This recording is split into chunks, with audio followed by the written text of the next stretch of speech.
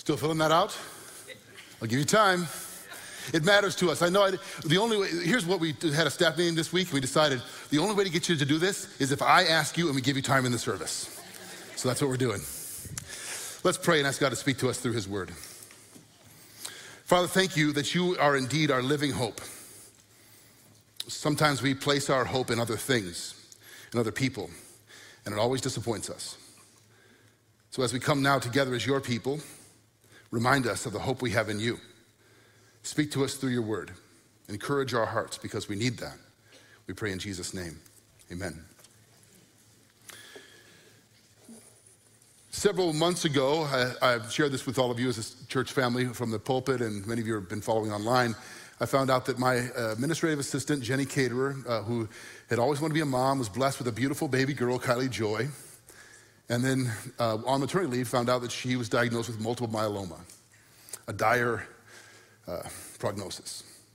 Going through treatment, hoping to have stem cell transplant and praying, continuing to pray that God would heal her. About a month after that, I was in Arizona visiting my parents, and we watched on news with shock as Russia invaded Ukraine. Couldn't believe it was actually happening.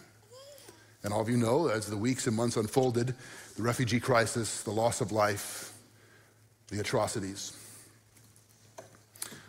Then I read about the extreme oppression. A friend of mine who's a missionary in China sent me an article about the extreme oppression and near genocide of the Uyghur people in China. Nobody writes about this or talks about this. It's not in the news very often, but it's horrific what's going on with the Uyghur people who are being systematically sterilized and exterminated. And then just 2 weeks ago, we were on an executive council and leadership team retreat in Lake Geneva, and that Saturday evening I heard there was a shooting in Buffalo. Didn't know much about it, and woke up, preached the sermon Sunday morning, and then that evening found out more that a 18-year-old white man, fueled with lies and racial hatred, drove miles and miles to an African-American community, entered a grocery store, shot and killed 10 people. Just this past week or a week and a half ago, I sat with dear friends in a hospital room where he's waiting for a diagnosis. He was with his family on a little vacation with his girls and came back and couldn't catch his breath and found out blood clots in his lungs, and then waiting to find out, is it cancer or not? Just sitting there waiting and praying that it wouldn't be. And it is. And this week, finding out that a Geneva High School senior girl, days before her graduation, ended her life. I consider myself a pretty upbeat, optimistic person, and I'm fairly hard to discourage. My wife tells me that I'm just a dreamer and sunny all the time. You know? But sometimes it gets to you, doesn't it? Sometimes the world is a dark place, and there's a lot of brokenness, and I just named a few things, and you could make your own list. We all have ours. But what do you do with this? As followers of Jesus, what do we do when we look out at the world and there's just darkness and brokenness and awful things happen? Peter tells us something in 1 Peter chapter 2, verse 21. He says, "For to this you've been called, because Christ also suffered for you, leaving you an example so that you might follow in his steps." I'm going to guess that's not a verse you see on a fridge magnet, on the back of cars, on Instagram posts, all flowered up, right? Jesus suffered, and guess what? You get to do the same. Follow me to a life of suffering. Who's in? As we noted, we all suffer in some capacity in this life. We don't all suffer in the same way. There are degrees from our human perspective, but nobody gets a pass. All of us suffer in some way, and we all see and are touched by it. So here's the question: how do we make sense of suffering? As followers of Jesus, do we put our heads in the sand, pretend it doesn't happen? Do we act like it's not real? Do we live in denial? How do we make sense of suffering as followers of Christ? Because it is real. It does happen. This is the question Paul is answering in his passage from Romans 8. How are Christians supposed to think about and respond to the brokenness of the world? Now, Paul knew a thing or two about suffering. In 2 Corinthians 11, he goes through and lists his suffering resume, all the things he'd endured. Being beaten, being starved, being oppressed, persecuted, shipwrecked. So he's not writing about this from an academic, theoretical, or abstract perspective. He lived a life of hardship and sacrifice. Yet, when you read his letters, they're full of joy and hope. How do you put those together? How do those connect? Let's look at Romans chapter 8, verses 18 through 25 as we continue in our series on the greatest chapter. For I consider that the sufferings of this present time are not worth comparing with the glory that is to be revealed to us. For the creation waits with eager longing for the revealing of the sons of God. For the creation was subjected to futility, not willingly, but because of him who subjected it, in hope that the creation itself will be set free from its bondage to corruption and obtain the freedom of the glory of the children of God. For we know that the whole creation has been groaning together in the pains of childbirth until now. And not only the creation, but we ourselves who have the first fruits of the Spirit groan inwardly as we wait eagerly for our adoption as sons, the redemption of our bodies. For in this hope we were saved. Now hope that is seen is not hope, for who hopes for what he sees? But if we hope for what we do not see, we wait for it with patience. I say this every week, but Paul packs so much into these verses that I tremble every week at how are we possibly going to unpack all of this? We're not going to. We're just going to skim the surface, and I encourage you to keep reading and meditating on these verses. We'll do the best that we can with the time that we have. I'm amazed at Paul's clarity and power of his words. And one of the things that he does that's amazing is he anticipates questions that we, his hearers and readers, might have. And in verse 17, he says, if we suffer with Christ, we'll be glorified with him. And we might question, well, what does suffering and glory have to do with each other? And he's answering that question in the passage I just read, 18 to 25. This is what he's talking about. The first thing we see is we must put suffering in its proper context. Christians don't live in denial about the reality of suffering. We follow a suffering Savior, a suffering servant. Our Lord Jesus suffered in ways that we can't even fathom, so we're not pretending it doesn't exist. Sometimes Christians are accused of that. But we don't see or think about suffering the same way as those who do not believe. It's in a different context for us. Look at verses 18 and 19 once more. For I consider, Paul says. Now, the word consider is a key word. It's a Greek word, logizomai. We get our English word logic from this. But it literally means to properly account for, to place in the right, and sometimes it's used, the root word is used in accounting in the ancient world, to put on the right side of the ledger, to balance out accurately, to reckon with properly.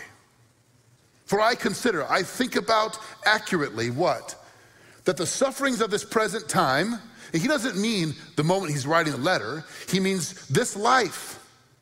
And everyone who has ever read this letter since Paul wrote it can say the same thing. So the collective sufferings of the life that we live are not worth comparing with the glory that is to be revealed to us. For the creation waits with eager longing for the revealing of the sons of God. That's amazing. They're not worth comparing with the glory that is to be revealed to us. Doesn't say they're not real, but when you think about them in context, they don't even compare. This is a profound statement. An overwhelming statement if you think about it. Paul is saying that if you could somehow quantify and add up all of the collective human suffering from natural disasters, from disease, from war, from death, from suicide, from oppression, from injustice, just if you could, slavery, just heap it all up, it would be staggering. You can't even get your mind around what that is, what that would amount to. He says, if you could, it wouldn't even compare to what? to the glory that will be revealed. But most of us just don't believe that. Because we think this life that we're living right now, this present time, is ultimate. That it's all that matters. And it isn't. I saw this example from a pastor named Francis Chan. Owen, can you give me a hand here, buddy? Yeah. He used this analogy. Maybe you've seen this before. My friend Owen's going to help me. Owen's going to take this into the rope and go as far back in the room as you can. There we go. Keep going. All the way back there. Don't hit anybody in the head with it. Okay. I might have to move here. Here's what we're going to do. Keep walking, Owen, but don't pull me off the stage. Okay. We'll go over here. All the way back. Watch, this will be like Christmas lights and won't work. Keep going. Keep going. Keep going. All the way back. Keep going, Owen. Got more rope here. All the way back there, back. Now just reel it out there. Okay, so we'll just use this. Thanks, Owen. This rope represents eternity. It's only 75 feet long, but just hang with me. And this piece of tape represents the suffering of this present time. The life we're living. Paul says, this suffering's real. It exists. But it's not worth comparing to the glory that will be revealed to us. We just live as if this is all there is, right? This is it. And so it feels ultimate to us. He's not living in denial. He's saying we need to account for the brokenness of this world in its proper context. It's right here. Compared to what's coming, it doesn't even compare. Thanks, Owen. You can just drop it right there. So he says, for I think accurately about what we're facing. And in light of eternity, of what God will one day do, it doesn't even compare. I'll be honest, I don't always live like that. In the hospital room, getting the phone call, sitting with people, finding out about the atrocities and what the tragedies, it doesn't feel like that. But Paul says, don't trust those feelings. You need to account for it in its proper place. In other words, we got to put it inside the story in which it makes sense. Speaking of the story, that's what Paul does. He gives us a story in which suffering makes sense. And it doesn't always, because our minds are finite and we hurt. But what is the story? The first thing about the story is what we're going to call the great groaning. Let me read this for you. So we do not lose heart, though our outer self is wasting away, our inner self is being renewed day by day. For this light and momentary affliction is preparing for us an eternal weight of glory beyond all comparison. This phrase, weight of glory, the word glory, actually the root word means weight. And if you want to read a great essay, go read C.S. Lewis's essay, The Weight of Glory, taken from that very phrase. Doesn't compare, he's saying. Okay, the great groaning. I don't know if you caught it in the story. Did you hear in Paul's text? There's a lot of groaning going on. Creation is groaning, we are groaning, and we find out in the sermon next week that the Spirit is groaning inside of us. The word groaning is sustanezo. It means collective sigh over a pain experienced together. Creation, all creation together is groaning and crying out because something's wrong. Look at verses 20 through 21. For creation was subjected to futility. A couple phrases here. Subjected to futility. Not willingly, but because of him who subjected it. Who's the him? Well, ultimately, God placed the curse on creation, but we are the ones who sinned. Adam sinned. Because of his sin, because of his disobedience, all of creation was impacted, subjected to futility. In hope that the creation will be set free from its bondage to corruption. That's the second phrase I want you to see. Bondage to corruption. And obtain the freedom of the glory of the children of God. Go back one slide. There, stay there. That's good. So creation, like people, is beautiful, made in God, by God. It's good. It's meant to reflect his glory, but it's gone wrong. Not because it did something wrong, because we did. And it's groaning to be set right. The phrase subjected to futility, meaning it cannot accomplish its created and intended purpose. God, in Romans chapter 1, we're told that since the beginning, God's invisible qualities, his divine nature, have been on display from what has been made. So part of creation's intended purpose is to tell us something about the nature of God. Psalm 19, the heavens declare the glory of God. Day after day, the skies are proclaiming his handiwork. They're pouring forth speech. So creation is meant to say something to us about who God is and what he's like. But creation is also meant to be a world in which we live in harmony and in peace with God, with each other, and with all of nature. Because of our sin and rebellion, creation can't accomplish fully its intended purpose, subjected to futility. We're supposed to be caretakers of it, tenders of the garden. We messed that up. The second phrase, bondage to corruption. It's stuck in this state of corruption and decay. Those of you who are scientists here, or you might remember from your physics class, the second law of thermodynamics. Anybody know what that is? The law of entropy?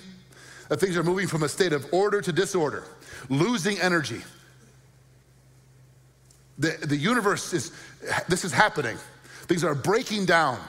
The second law of thermodynamics is happening in your body, right? Yesterday, I helped my daughter move into her new townhome, and I put IKEA furniture together for 2.5 hours. I feel the second law of thermodynamics happening in my body. By the way, that's like the Swedish people are cruel. I was like, you put those little pegs in the wrong hole and they can't get it out. Oh, curse you. Anyway. That wasn't in the notes. So it's the universe things are breaking down. Your body's breaking down. This world's breaking down. This doesn't mean that every wildfire or tornado or hurricane or natural disaster is a direct result of God's judgment for a particular sin. That's a mistake to think theologically that that's true. God's not saying, I'm going to wipe out this part of the world because of some person's sin. But collectively, because of human sin, the world is broken. And we see evidence of that in creation all the time. We see evidence of it in our own lives, in our own hearts, in our own minds, and out in the world. There are some who say there's no point or purpose or meaning to the universe. It just is. And so therefore there would be no point or purpose or meaning to suffering. It just is. Here's what C.S. Lewis has to say about that. My argument against God, so Lewis famously said, I did not believe God existed, and I was mad at him for not existing as an atheist. My argument against God was that the universe seems so cruel and unjust. But how had I got this idea of just and unjust? A man does not call a line crooked unless he has some idea of a straight line. What was I comparing this universe with when I called it unjust? If the whole universe has no meaning, we should never have found out that it has no meaning. Just as if there were no light in the universe, and therefore no creatures with eyes, we should never know what it was dark. Dark would be a word without meaning. You follow him? Even our groaning that it should be different than it is pointing us to something, that it will be different one day, that different is possible. Even the sense you have deep inside, creation groans and you and I groan for things to be different. And this week, as I was thinking through all the tragedy and hardship and sorrow, I felt that groaning. That itself is a sign that one day it will be, that the world wasn't made to be this way.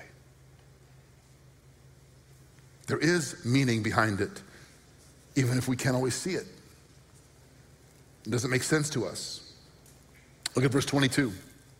For we know the whole creation has been groaning together in the pains of childbirth until now. That's a fascinating phrase. Paul uses this groaning of birth pains, he says. Why? Because childbirth is painful, but it's pain with a purpose. Something is coming. Life is coming. You're groaning over the beginning of something, not the end. If you're in a hospital ward and you hear somebody loudly groaning, it makes all the difference if you're in the maternity ward or in the oncology unit, doesn't it?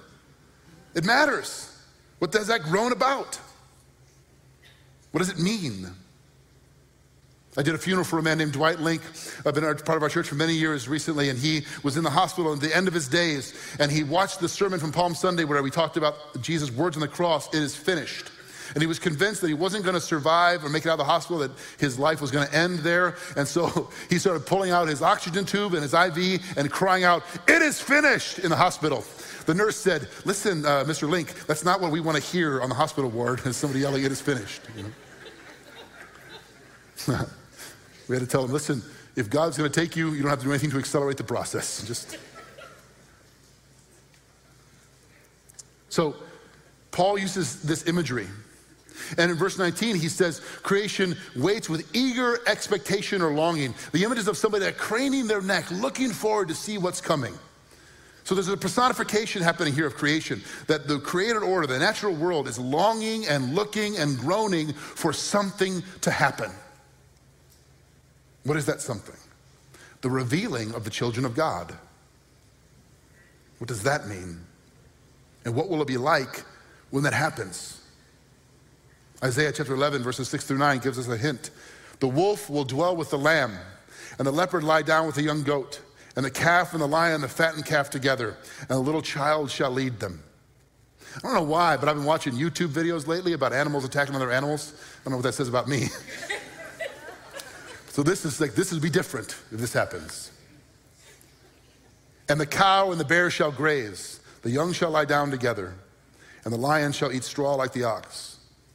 Meaning the world will exist in harmony and peace and unity in a way that's beyond our comprehension now. Perfect harmony. Isaiah 65 verse 17 says, "For behold, I create a new heavens and a new earth, and then the former things will be remembered no more." In 2 Chronicles chapter 16 verse 33, we read this, "Then shall the trees clap their hands and dance and sing for joy when he comes to judge the earth." I think passages like this from Isaiah and 1 Chronicles were informing the imagination of C.S. Lewis when he talked about Narnia waking up when Aslan comes back. Creation.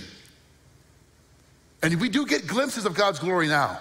Mountain views, sunrises, sunsets. But we see through a glass darkly. They're broken lights. Alfred Lord Tennyson wrote in his poem, In Memoriam, "Our little systems have their day. They have their day and cease to be. They are but broken lights of thee, and thou, O Lord, art more than they." So we just get these broken lights of God's glory. But one day, it'll be remade in a way that will just be overwhelming, reflecting his glory. Almost incomprehensible to us now. And creation is not the only one groaning. We're also groaning. We're groaning too. And creation's restoration is linked to ours. This is the great redemption. The great redemption. The culmination of everything Paul has been talking about, specifically our redemption, is happening here. So there's the great groaning, and then there's a great redemption. And Paul's talking about this in chapter 8, verse 23. And not only the creation, but we ourselves, who have the first fruits of the Spirit, groan inwardly as we wait eagerly for adoption as sons, the redemption of our bodies. Now, a couple weeks ago, we looked at the spirit of adoption. We are already adopted as sons and daughters of God. That's already happened. But it's not yet fully realized. We struggle to live that way, to believe that, and it isn't fully here yet.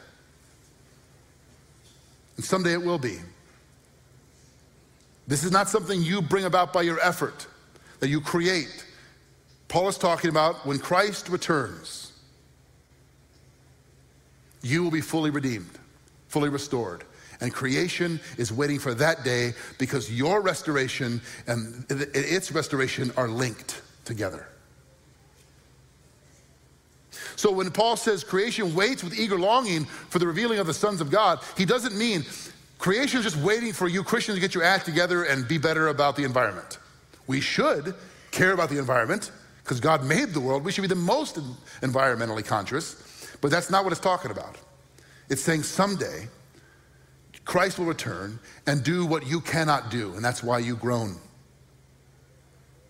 You groan for his return. The redemption of our bodies. So we're not groaning for a dream house. I mentioned my daughter bought a townhome, and it's a terrible time to buy, but she didn't want to rent anymore, and so looking for the right home. Some of you think about if we could just get relocate, a dream house, a dream spouse, a dream job. That's not what we should be groaning for as Christians. That's petty, small-minded stuff in light of eternity. Paul puts it this way in 1 Corinthians 15, verses 42 to 44. So it is with the resurrection of the dead. What is sown is perishable. What is raised is imperishable, the resurrection. It is sown in dishonor, it is raised in glory. It is sown in weakness, it is raised in power. It is sown a natural body, it is raised a spiritual body. If there is a natural body, there's also a spiritual body. You will receive a spiritual body. If you're in Christ, one day we will receive, and it doesn't mean like you at your best. Like what age would that be? 21, 25, 12? I don't know. Like when were you physically at your best, your peak? I'm on the down slope now, so many of you I can tell by looking, right? We're all in the same boat. But that's not what it means. It means someday you're going to be restored, redeemed, given a new body that never decays. There's no disease, no more COVID, no pandemic, no cancer cells ever grow. Nothing corrupts it. Imperishable, perfect, glorified, revealed. And all creation will see they belong to him. Men and women in their resurrection bodies, the world will, right now we're kind of hidden, but one day revealed. Lewis, in his essay, The Weight of Glory, says, every one of us is on our way to one of two destinations, becoming what he calls an everlasting splendor or an eternal horror. That's where we're headed.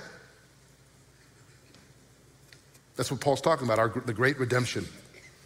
That's why we groan. Okay, last, the great hope. A great hope. In verse 24 of chapter 7, Paul says, who will rescue me from this body of death? Physical body, temptation, suffering, and sorrow. In verse 11, last week we looked at, if the spirit of him who raised Jesus from the dead lives in you, how will he not also give life to your mortal bodies? And then we see again at the end in verse 23, we groan inwardly, awaiting our adoption as the sons and daughters of God. There's this progression here that's happening.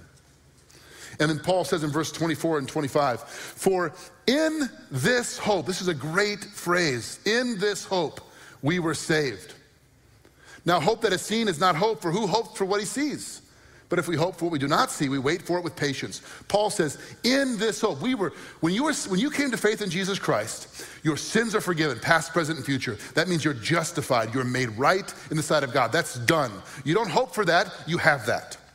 And we're also told the Spirit of God comes and dwells in you. You don't hope for that, you have that. But we're also saved into a hope. Hope in English sounds like I hope the Bears aren't terrible this year. Like that's not gonna really work out, you know? It's sort of a vague wish that things would go the way I want. That is not biblical hope. The nature of biblical hope is a future certainty based on present reality. You are justified, you have the Spirit as a down payment, a deposit guaranteeing what's to come. Therefore, you hope with a clarity and a certainty that this will happen. This is a sure thing. I know you don't see it. I know at times it feels like the world is so broken, it's overwhelming, but I know that it's true. And I put these sufferings in their proper context in light of eternal glory because I know what's coming. That's why I groan, and that's why I hope. That's where my hope is. This side of the grave, we're foreigners and strangers. That side will be citizens.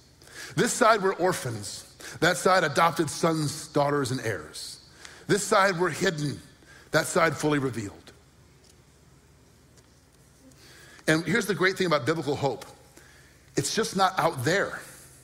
Biblical hope runs from the future back into the present. If you understand what Paul's saying here, he's saying that future hope runs back into your heart now and fills you and enables you to walk with faith and confidence and joy in the midst of a broken world that is groaning. Elizabeth Elliot says it this way, the secret to the Christian life is Christ in me, not me in a different set of circumstances. Isn't that good? Most of us are wanting things to be different. If only. And one day they will be. But the secret to walking with Jesus is not you in new circumstances. It's Christ in you right now. Paul says it this way in Colossians chapter 1. To them God chose to make known how great among the Gentiles are the riches of the glory of this mystery, which is Christ in you, the hope of glory. That's what he's after. I don't have an answer to you for why all these awful things I listed at the beginning happen, specifically right now. I don't think that's what the gospel offers us, a one-to-one why for every terrible thing. What it offers us is hope, an acknowledgement of the groaning, placing those sufferings in their proper context, and trusting the sure and certainty of Christ's return, the redemption of our bodies, the restoration of creation, the elimination of all the brokenness. Between this day and that day, we walk by faith, not by sight. I'm going to pray, and then Daniel has written a song about Romans 8. He sat down, he found out we're teaching on Romans 8, and he said, I've written a song, I'd like to share it with you. Send it to me. I'm like, you have to play that for us. And so they're going to do that after I pray. And I just want you to soak it in as they sing about the glory of Romans 8 for us. Let's pray. Father, we thank you and praise you for the power that's contained in these truths. We confess that sometimes the brokenness of the world is overwhelming to us, and we lose sight, and we lose hope. Thank you that you've given us the tools and the resources to place the suffering of this present life in its proper perspective, not to deny it or ignore it, but to see it in light of the future glory, and to trust you right now, Christ in us, our hope of glory. We give you all the praise in your name. Amen. What a great gift. Let's stand together for the benediction. I get to hear it again next hour.